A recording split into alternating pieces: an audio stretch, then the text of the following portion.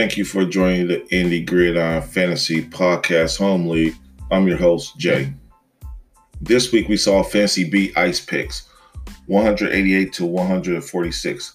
Ice Pick had Mahomes, who passed for 443 yards and 4 touchdowns for a total of 37 points.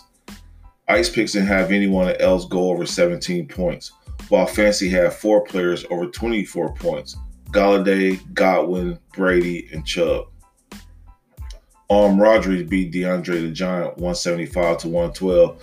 This was all Dak and Julio combined for 63 points, while DeAndre the Giant top 4 players did not equal 60 points.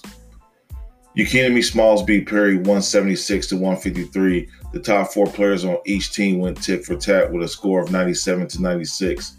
Second tier and defensive players killed Perry. Aaron Donald only scored 1.5 points, and Kenny Moore for the Colts only scored 2.5 points for Perry.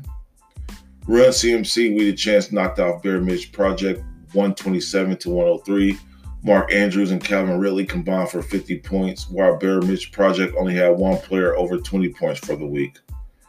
Dirty Birds beat D's Boys by 10, 122 to 112. Amendola had 0 points and were projected to get 10.1, which will have put D's Boys over the top. Michael G beat Newton's Laws of Football by 0.8 points. Yes, a heartbreaker, less than a point. Both teams had defensive players go over 10. Ultimately, OBJ 89-yard touchdown sealed the deal on Monday night. Dirty Birds finally dropped Gronk.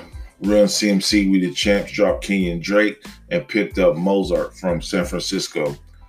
Ice picked up Jimmy G and dropped J.J. Watt and Devin McCourty. DeAndre the Giant picked up Will Disley and dropped Jimmy Graham.